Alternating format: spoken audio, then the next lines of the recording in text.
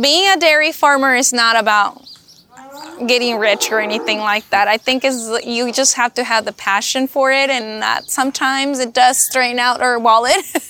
You spend it this month and you don't get paid the next month. So you don't know, so it is tough. And like I said, the dairy, you just have to have the passion for it and try to figure out ways to, make it work for you. This is the Real Food, Real People podcast.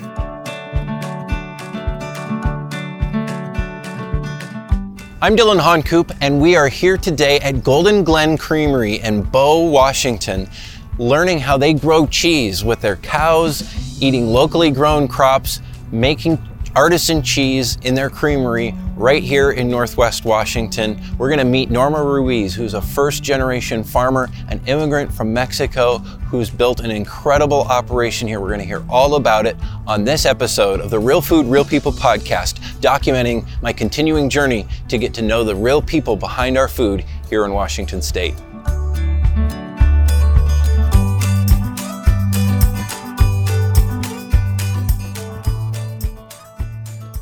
Norma, thanks for having me out here to the farm. Oh, no problem. Thanks for coming. So this is where it happens. This is where it happens. This is where your cheese is grown? Right, that's what we would like to say. Yeah, this is where it's grown.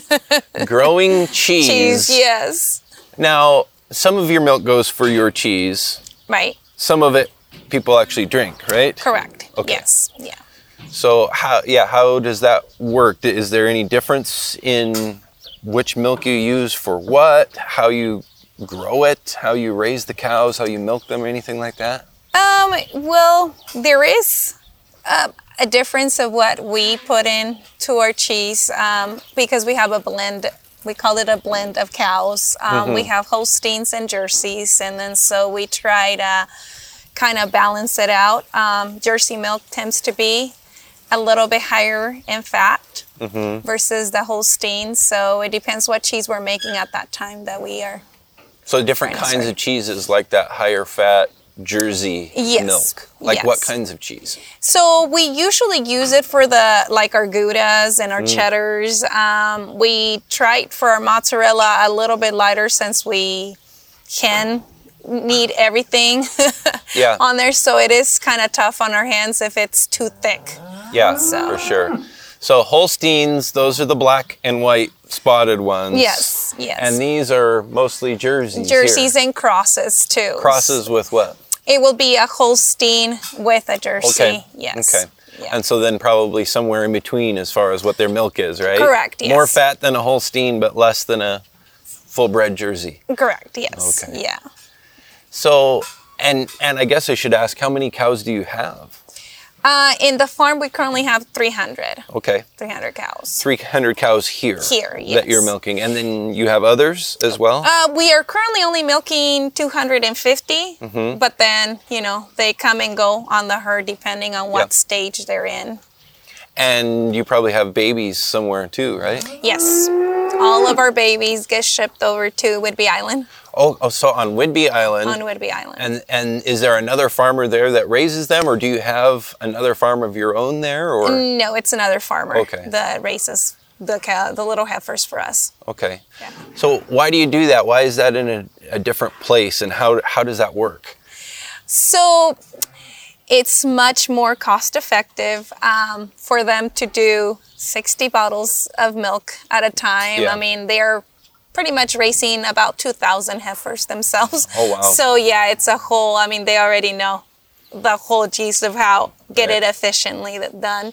So it is much better for me to kind of focus on the mamas. Yeah. So they're good at raising the kiddos. The babies, yes, yes. And so how old are they when they come back here to join the milking herd? They're usually about 18 months when they come back with us. And then we will kind of care for them from there on. What's your process of managing these cows? I see they're eating feed here. What's in that? Is that mostly grass? corn? That's a silage. So we have a product, right? combination. So alfalfa, corn silage, and then a mixed ration that gets formulated by a nutritionist to help us with the health of the cows. So you can tell, okay, what do these cows need? You know, exactly. more of this nutrient, more of that nutrient to yes, be healthy. Yeah. I mean, because it's not all the same. Now, because you're producing a lot of cheese, do you feed different feed than, say, a farm that's just doing fluid milk?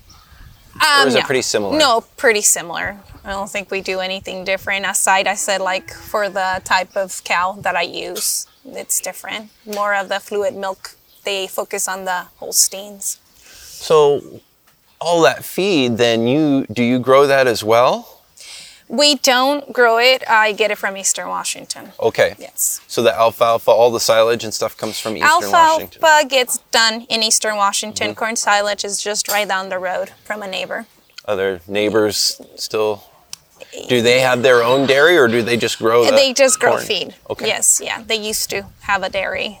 Which there are a lot of dairies like that, right? That they're no longer milking cows, but they still have the land and they're Correct. growing the crops. Yes, for other farmers like me, yes. Well, yeah. that works out well then. It does, like they're kind of focusing on individual parts, I believe, of the dairy side, Yeah, for sure. So... And I suppose if you think about the whole cycle, you grow the crops, the feed, cows eat it, you produce the milk, they poop, and probably then that manure goes back to those same fields. Do you share that with those farmers? Yes, so the manure gets spread and most of the fields around me. Yeah. Yeah. So the cycle continues. Continues, right. Yes, it's just a growing cycle. I mean, everything gets used, nothing gets wasted. So nothing gets wasted. What is your philosophy here on the farm? I know there are different ways of doing things, and some farms choose one way or the other. How do you approach dairy farming? I like to make sure that, we are very respectful of the land and everything. So I try to get as much as information I can for every product that we bring in and make sure that, it's safe.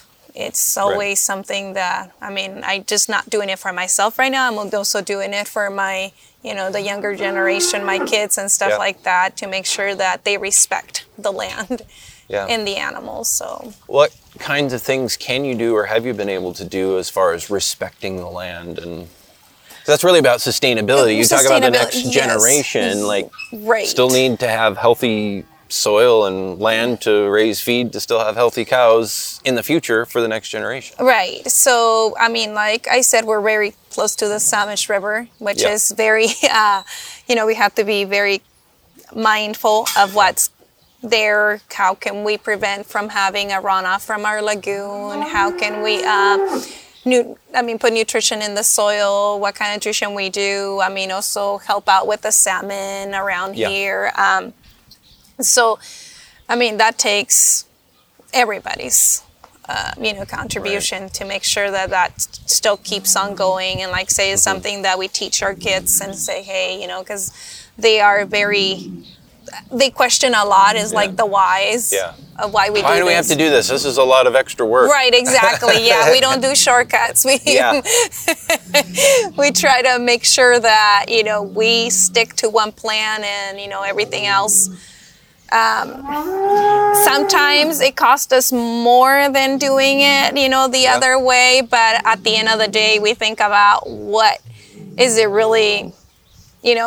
we want it to be here for a long term, not a short term.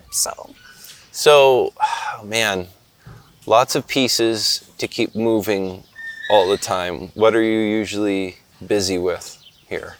I'm going to say paperwork. That's the busiest part of the dairy right now. But, it's just stuff we have to do. Times are changing, so there's a lot of different rules. We're looking at different things through different eyes right now. So,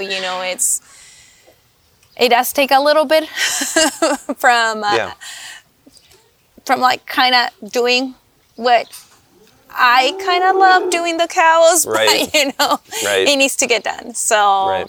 So yeah, what kind of paperwork? What kind of rules? What is this from the state? So we have state. I mean, also dairy gold rules. I mean, it's a lot about making sure, like I said once again, that our cows are being treated right.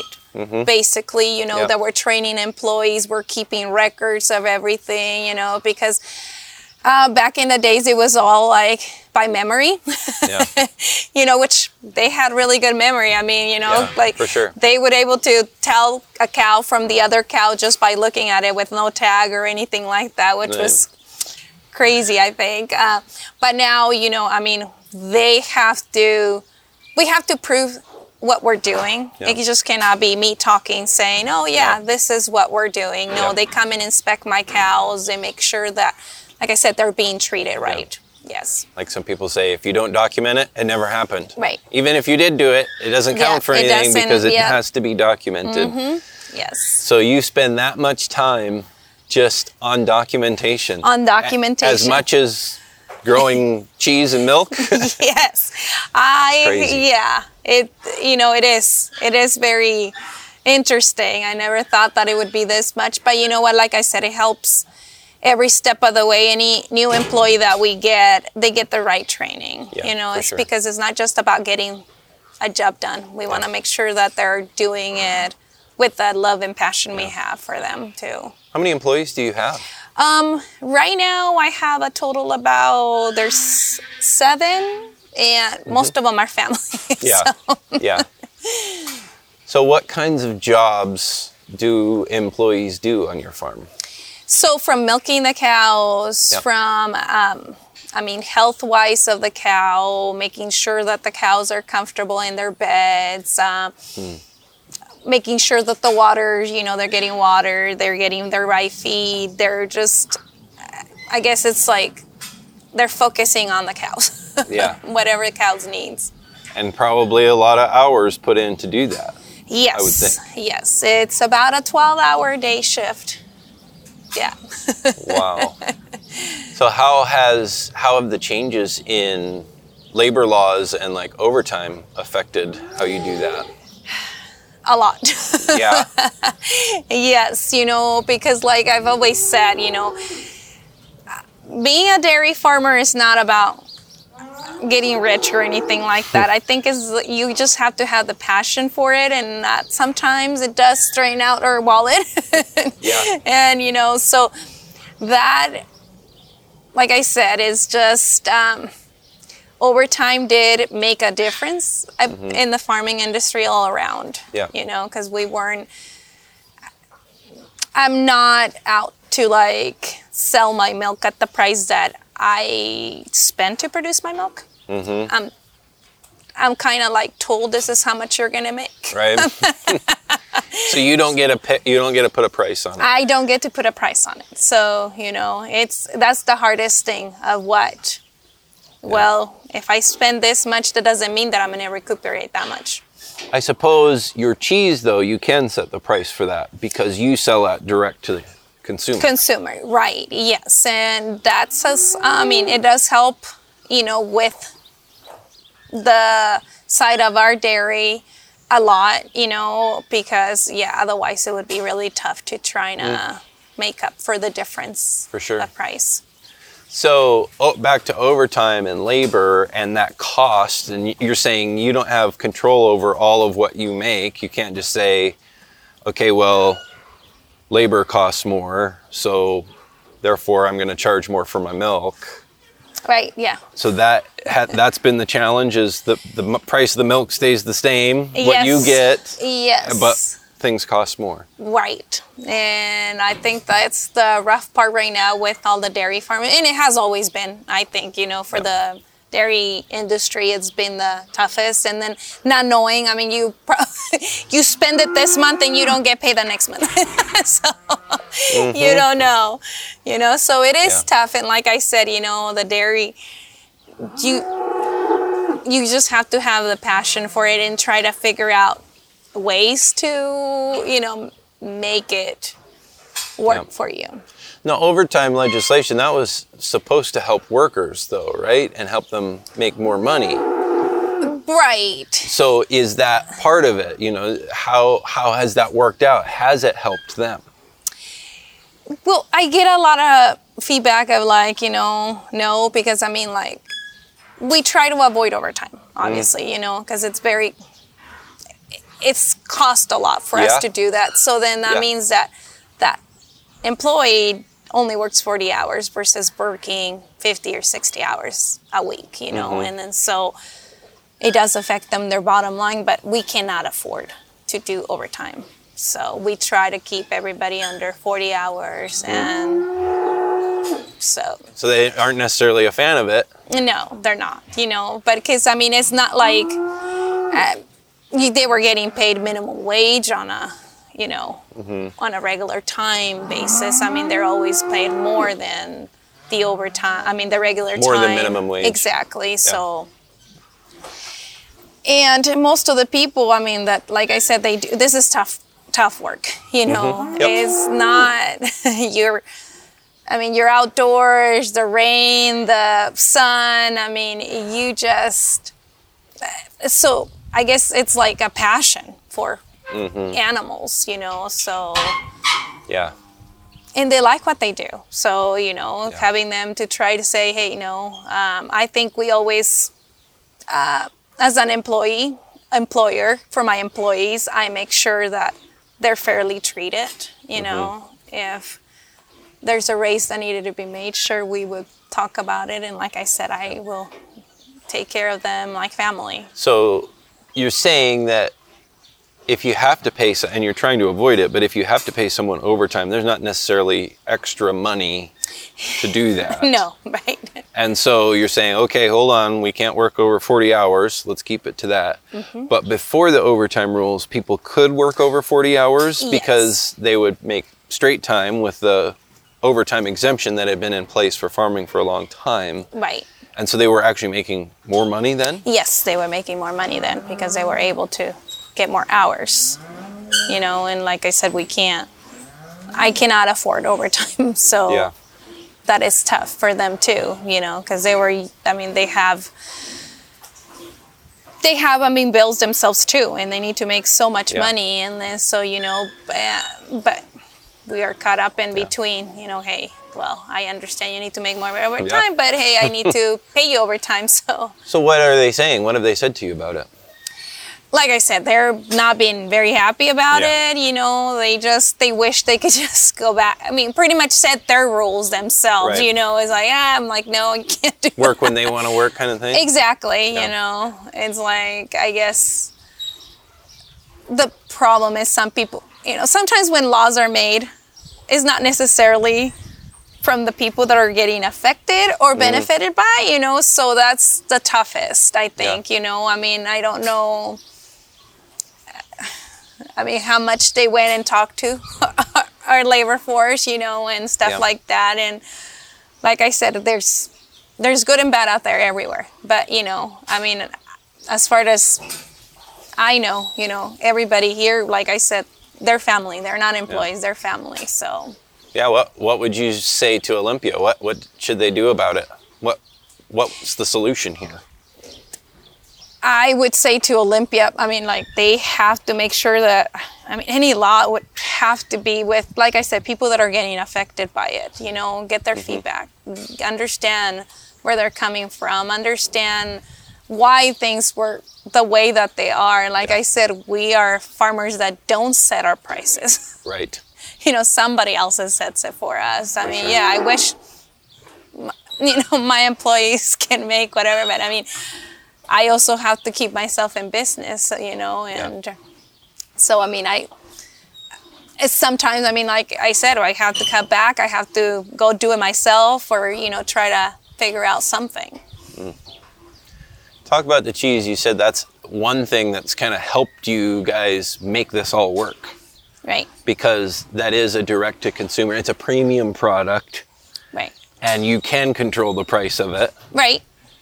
A little bit more than my milk is, Right. even though, because you also want to be able to sell it, Yeah. and Yeah, people won't buy it if the price is too high, right? Yeah. So, so we have to be very conscious on that part as well, but I just hope through our story for them to understand what it takes us to do what we do. There's that people out there, and I bless their hearts, they still keep me in business, so. Well, I know there are a lot of people who love your cheese, and probably a lot more that haven't heard of your cheese that would love your cheese. Right. Talk Yes. about, what kinds, here we're growing cheese here. You're seeing these cows that are producing milk to make cheese. They're happily eating away. What kinds of cheese do you make? Talk about that whole side of things. So we have a Gouda, we have cheddar. We also do a blend of different flavors with our cheddar. And then we also have Parmesan. And we do fresh mozzarella. And we also do butter. And then so we do flavor butters. We've played a lot with our... And that, like I said, that's the fun part about it, because you can kind of come up with your own ideas, We have a garlic and sea salt that is very popular. We also do, for Christmas time, we do a cinnamon butter that is delicious, We run out of that one all the time. So we try to do a lot of younger cheeses from 9-month age to sometimes we have a 7-year-old cheese that is very unique. That's a long-term investment then. 7 years from when you get the milk from these cows, and then it's got to sit until you can sell it. I can sell it, yes. Wow. Yes. Yeah. So what kind of cheese do you age that long? we do the Goudas and the cheddar. Wow. We can actually age it that long, and it's delicious. I like it myself. I love really sharp aged cheddar and Gouda. Oh, so good. Yes. Where can people get your cheese? How do you sell it? So right now, we go through a lot of the farm stands. Higgins carries it. That's one of the biggest, distribution piece that we have. But then other than that, all around Skagit, Shoe Farms carries it. We have most of the farm stands right now that are locally here will carry it from us. We have a couple of Leshy Market in Seattle carries it. So, it's like we try to connect. We do a lot of our distribution in-house, just of the third-party cost too. Yeah. Because keep the costs down, and that way you can control it and make sure it's taken care of well. Yes. That makes sense. Yeah. But I'm sure it's a lot of work too. It is a lot of work. Like I said, there's no time of the day that we can say, hey, we're just here back relaxing, kicking back. No. That's why I'm so glad that you had a few minutes to chat with us here. Yeah. So who makes the cheese? Are you a cheesemaker? I am a cheesemaker, and then Mom is a cheesemaker, and so we kind of just, passed it down, we have my daughter, sometimes when she comes up here, she'll come up and do some cheese. So whoever it's around, we kind of, hey, let's show you. Because everybody loves the cheese, so hey, they like to come out and help. Are you able to, and it sounds like most of it stays local, like either here in Skagit, Hagen stores are regional, and then some in Seattle as well. Right. Are you able to sell as much cheese as you want to? Can you sell more? How's that market? We can sell more. There's always, more is always good. Yeah. But like I said, we also have to figure out, because we do everything in-house. Right. So, how what much is can our, you manage? Exactly. What is our capacity? What can we do? But like I said, it's always the cost of getting bigger. How much do you really want to go out there and do it? And, it's, for us, we're comfortable with what we do. Yeah. If the opportunity comes, sure, we're never going to say no. But, right now, this is... Yeah, I suppose like if Fred Meyer or Safeway or somebody came along and said, we want to have your cheeses in all our stores on the West Coast, you'd probably be like, you'd probably need like a bigger facility and more people and all that stuff. Yes. And you'd probably have to think, do I really want to do that? Right. Yes, and that's one of the things, that I think about all the time, how big is it really comfortable, because at the beginning of all this, me starting this whole thing was like, hey, this is something I want to retire on. But when it doesn't, I guess to me, and if it's not fun, then I'm not enjoying it. Yeah. So I want to make sure that, it's something that I want to do, something that I wake up every morning and I don't mind the hard work or, whatever's happening that day. And I suppose if you were to expand, it would probably cost a lot of money. And there would probably be a lot more paperwork yet, right? Like you're talking about paperwork for the cows and labor and all of that, but also you have essentially, if you have your own small creamery here, it's a food processing facility. Yes, that's a whole different arena too, where paperwork flies off the handles too, because there's so much traceability, and to keep the consumer safe. And, that's one of the biggest things, like I said, I don't mind the paperwork, just to make sure that we're doing the things we're supposed to be doing, so. What's the hardest thing to keep this whole operation going? I would say, the mandate of how much money we can... How much money you get for your milk? I get for my milk. Yeah. I think that's the toughest. Like I said, it's not...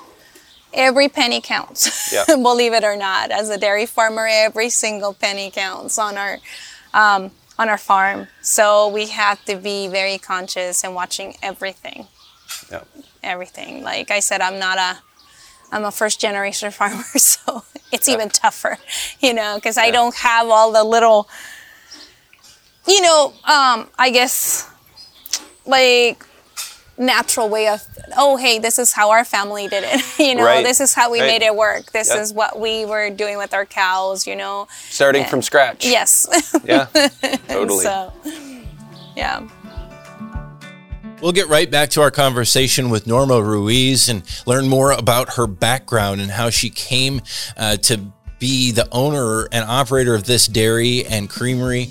But first, I do want to say thank you to our sponsors. These conversations that we get to have, this journey all over Washington State to get to know the real people behind our food would not be possible without their support. So first, the Dairy Farmers of Washington, of course, representing farmers like Norma Ruiz and so many others all over Washington State, producing some of the best milk and dairy products you'll find anywhere. Also sharing their stories at wadairy.org. So the Dairy Farmers of Washington, big supporter of the podcast from the very beginning. Also Washington Red Raspberries, supporting what we do here. And a lot of the red raspberries produced in the United States are grown right here in Washington State.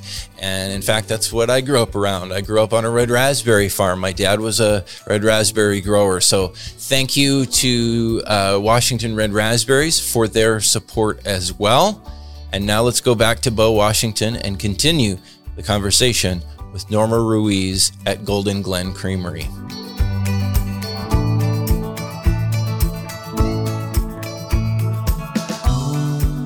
Okay, so we're here now in the commodity shed. Is that probably what you call this? Right, yes. And so you have like different kinds of food for cows stored in here, and you mix stuff up for what they need? Right, based on a ration that gets put together.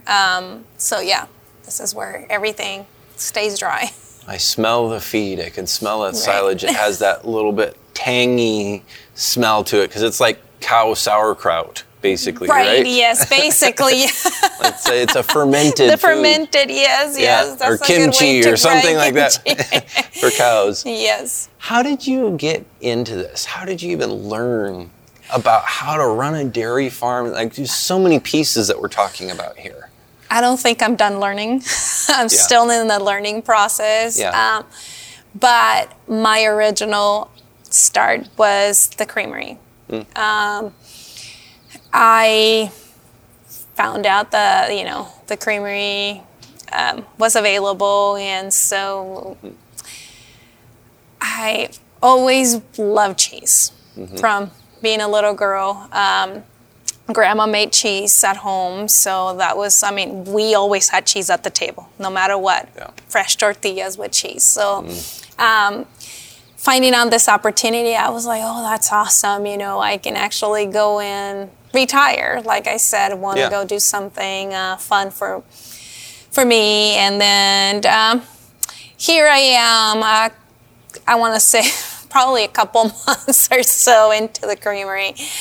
The dairy comes up for sale, and so the milk was coming from where then for the creamery before you had the dairy? So it was different owners. Okay. Yeah. So it was all still right here. Right. But they were farming the cows. Correct. And you were buying some of their milk to turn into cheese. Right. Yes. Got it. Yeah. So it was a very, intense decision because, I was like, I don't know anything about cows. I don't know. Aside from the fact that they give out milk, I don't know anything else, Yeah. So I had to put my head together and figure out, is this something it could even be possible for me to do? You know, I don't know. And but with the help with FSA, they made it happen, and then I guess everybody around me supporting me on my adventure. Yeah. From me picking up the phone and calling the neighbor and be like, what is this, or what is that? I'm like, please don't laugh at me, I'm going to ask you. But, it was at the beginning, very challenging, but then, it turned out to be fun, because they were like, oh my, you're trying to get into the dairy farming. Do you know what you're getting yourself in? Exactly. I'm like, hey, you know what? I guess you only live once, and if that opportunity presented to you, then you might as well take it and go with it. That's what I figured. And so here I am, and I've learned a lot from the start when I first took over to now. I got to figure out the cows are very precious in their own little way, because you don't take time off. Mm-hmm. It's not like a crop farmer where they go and plant the crop and then they kind of forget about it, and then they're like, no, not cows. You're there 24/7, because you don't know what they might need at 1 o'clock in the morning, 2 o'clock in the morning. Your day doesn't end after your last milking and you're all done. No, you still have to monitor them. That's got to be wild. What were you doing before you did the creamery thing? You said you saw it started with the creamery, you saw it become available. What were you doing before that? So I was running a restaurant on Whidbey Island. Oh, really? So I made pizzas. Really? Yes. I bought into a franchise. I came from California. Mm-hmm. Moved to Washington to raise a family. My daughter, I thought Whidbey Island was super cool for her to grow up in. And so I was just tossing pizzas, making pizzas. And so I have to say I've done a lot in my career. Yeah? Yes. Well, and around food too. Yes. Because you've seen then that retail and the restaurant side of food too. Right. Yes. That's a whole different rat race. And I love people. You know what is so neat? Seeing somebody being satisfied by what you create, kind of. Mm-hmm. It's really nice. So where did you grow up? What's your backstory? So I grew up in Mexico till I was about 10 years old, and then what part of Mexico?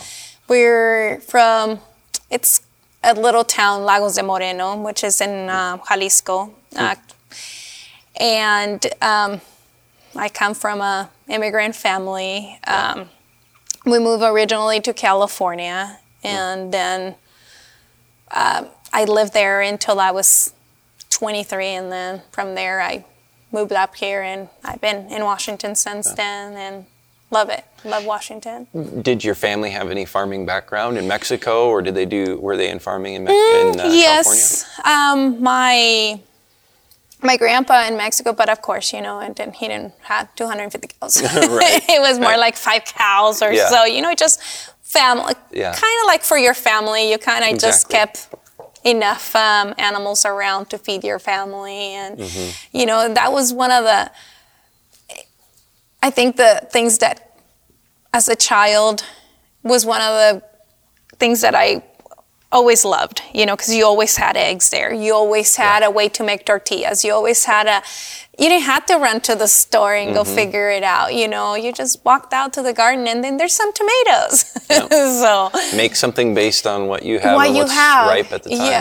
Yes. So that was extremely neat. And, it's one of the things that, aside, I guess the hard labor of it, you understand how much it takes for that certain thing that you have in your table, and you appreciate it, I think, a lot more. So what brought your family to California?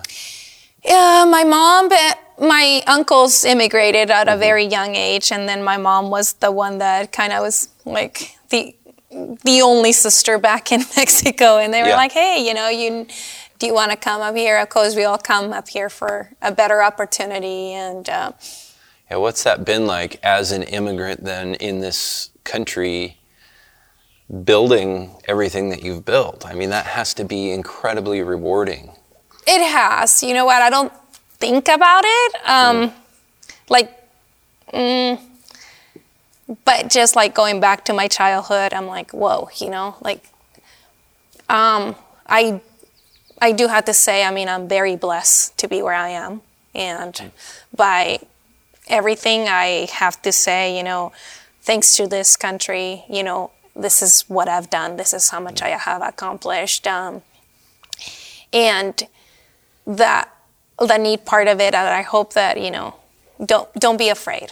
Don't be afraid and go for it. And just, at the end of the day, if it doesn't turn out, laugh about it, honestly, because it does take a lot, and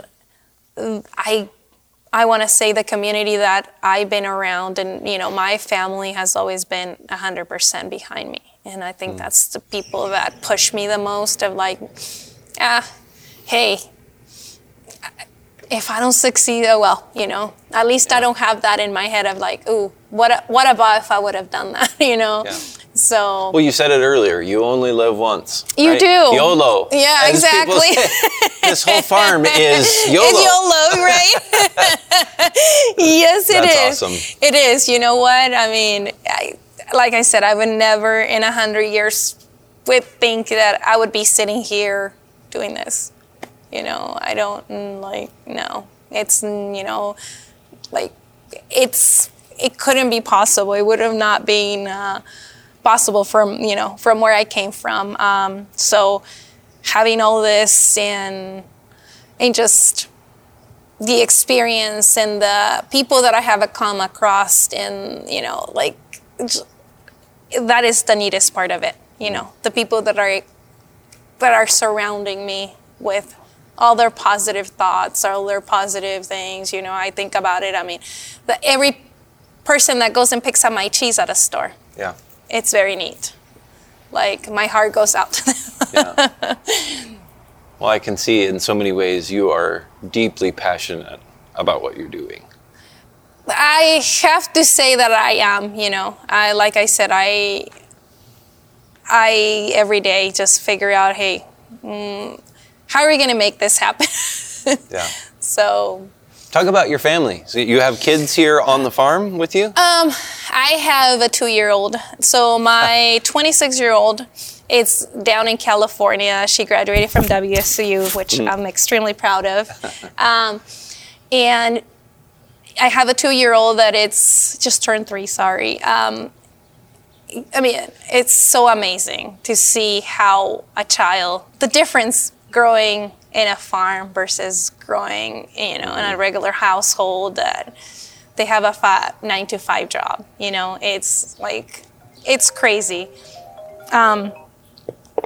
because he gets the opportunity to learn like everything. Like I figure that, from getting into a tractor to like, because not a lot of kids have that opportunity if you think about it, So in the outdoors, I mean, just the fact that he can run around and, grow. I mean, he's so excited about his garden that we have and, knowing that, like I said, he can step outside his door and pick up a strawberry. He's excited about that. Yeah. So I have my mom, my dad, So they're all up here with you now? Yes, my younger brother. So my mom helps me out making cheese. My dad kind of does my distribution. And then I have 3 other siblings that they kind of all put in. They're not full-time, but they're like, if I do have an event to go to or something that they can hop in and help me with.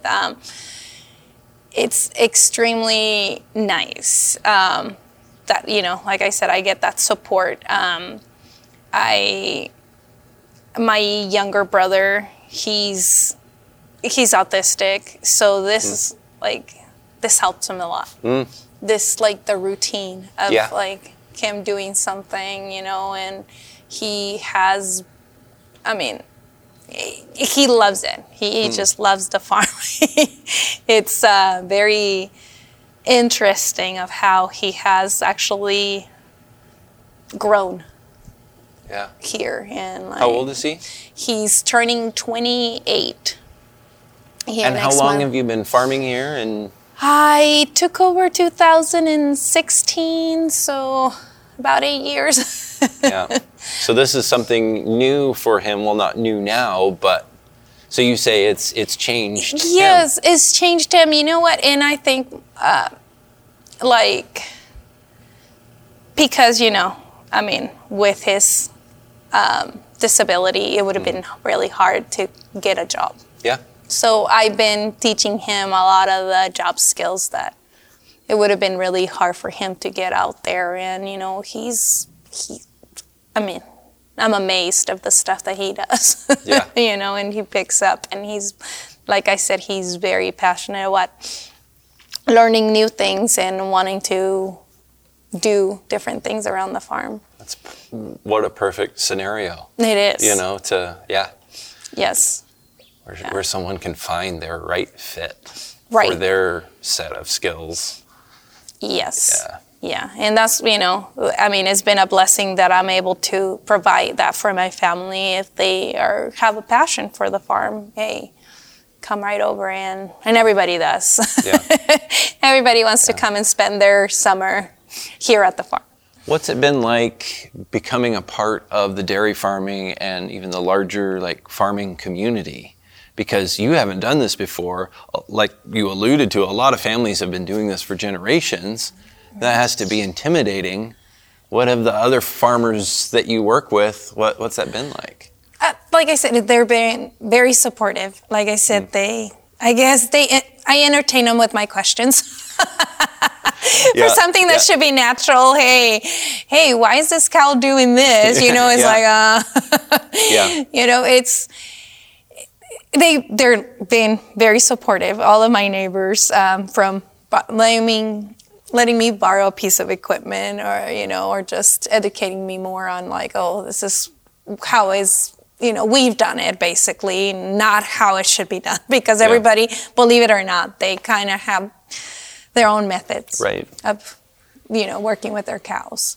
And just in general, what are farmers like? What have you learned about how farmers are? Since that's a lot of what we talk about on this podcast, who are the people growing our food and what drives them? Like I said, is that passion for what they do, and those generations of the legacy of carrying on what their family done for, years and years and and that's one of the things. And I think that's what the part, they don't give up, They want to make sure that it keeps alive all the way that they've done, for so many generations here. And just the passion, like I said, we're not here to get rich. So we talked about Olympia before, and really, if you think about it, the city, anywhere in the city, Seattle or other cities in the state, people that also, like we mentioned, very few people get to be on farms or grow up on farms anymore. Right. What should that community, those people, know about farming and how their food is grown here in Washington?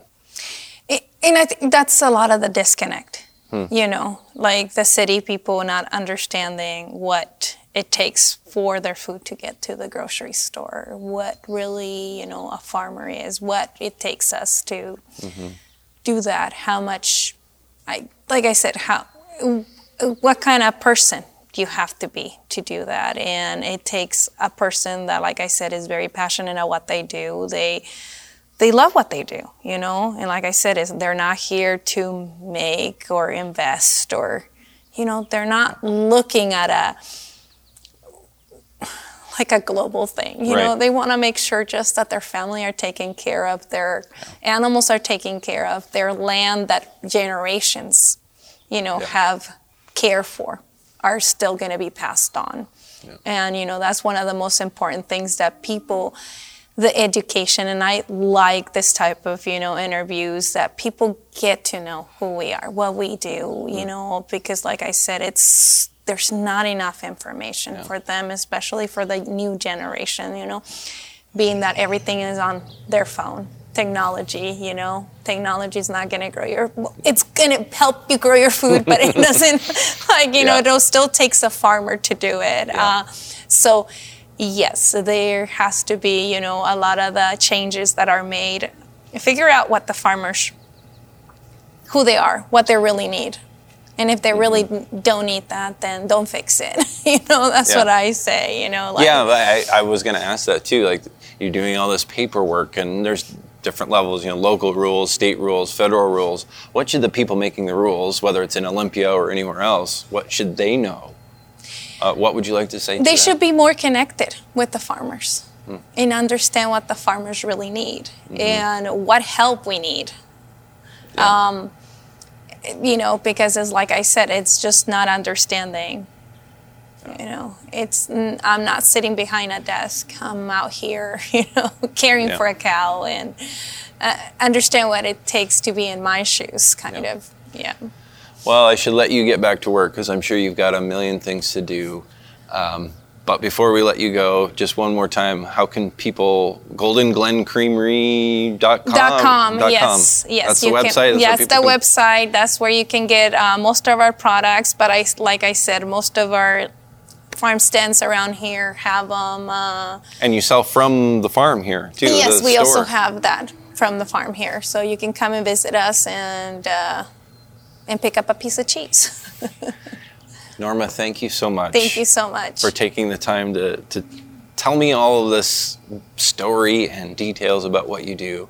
But I say often, more importantly, thanks for doing that. Thanks for growing that food and making the investment of your life in continuing on this heritage and legacy of growing food here in the state. Thank you. Thank you. This is the Real Food, Real People podcast. These are the stories of the people who grow your food.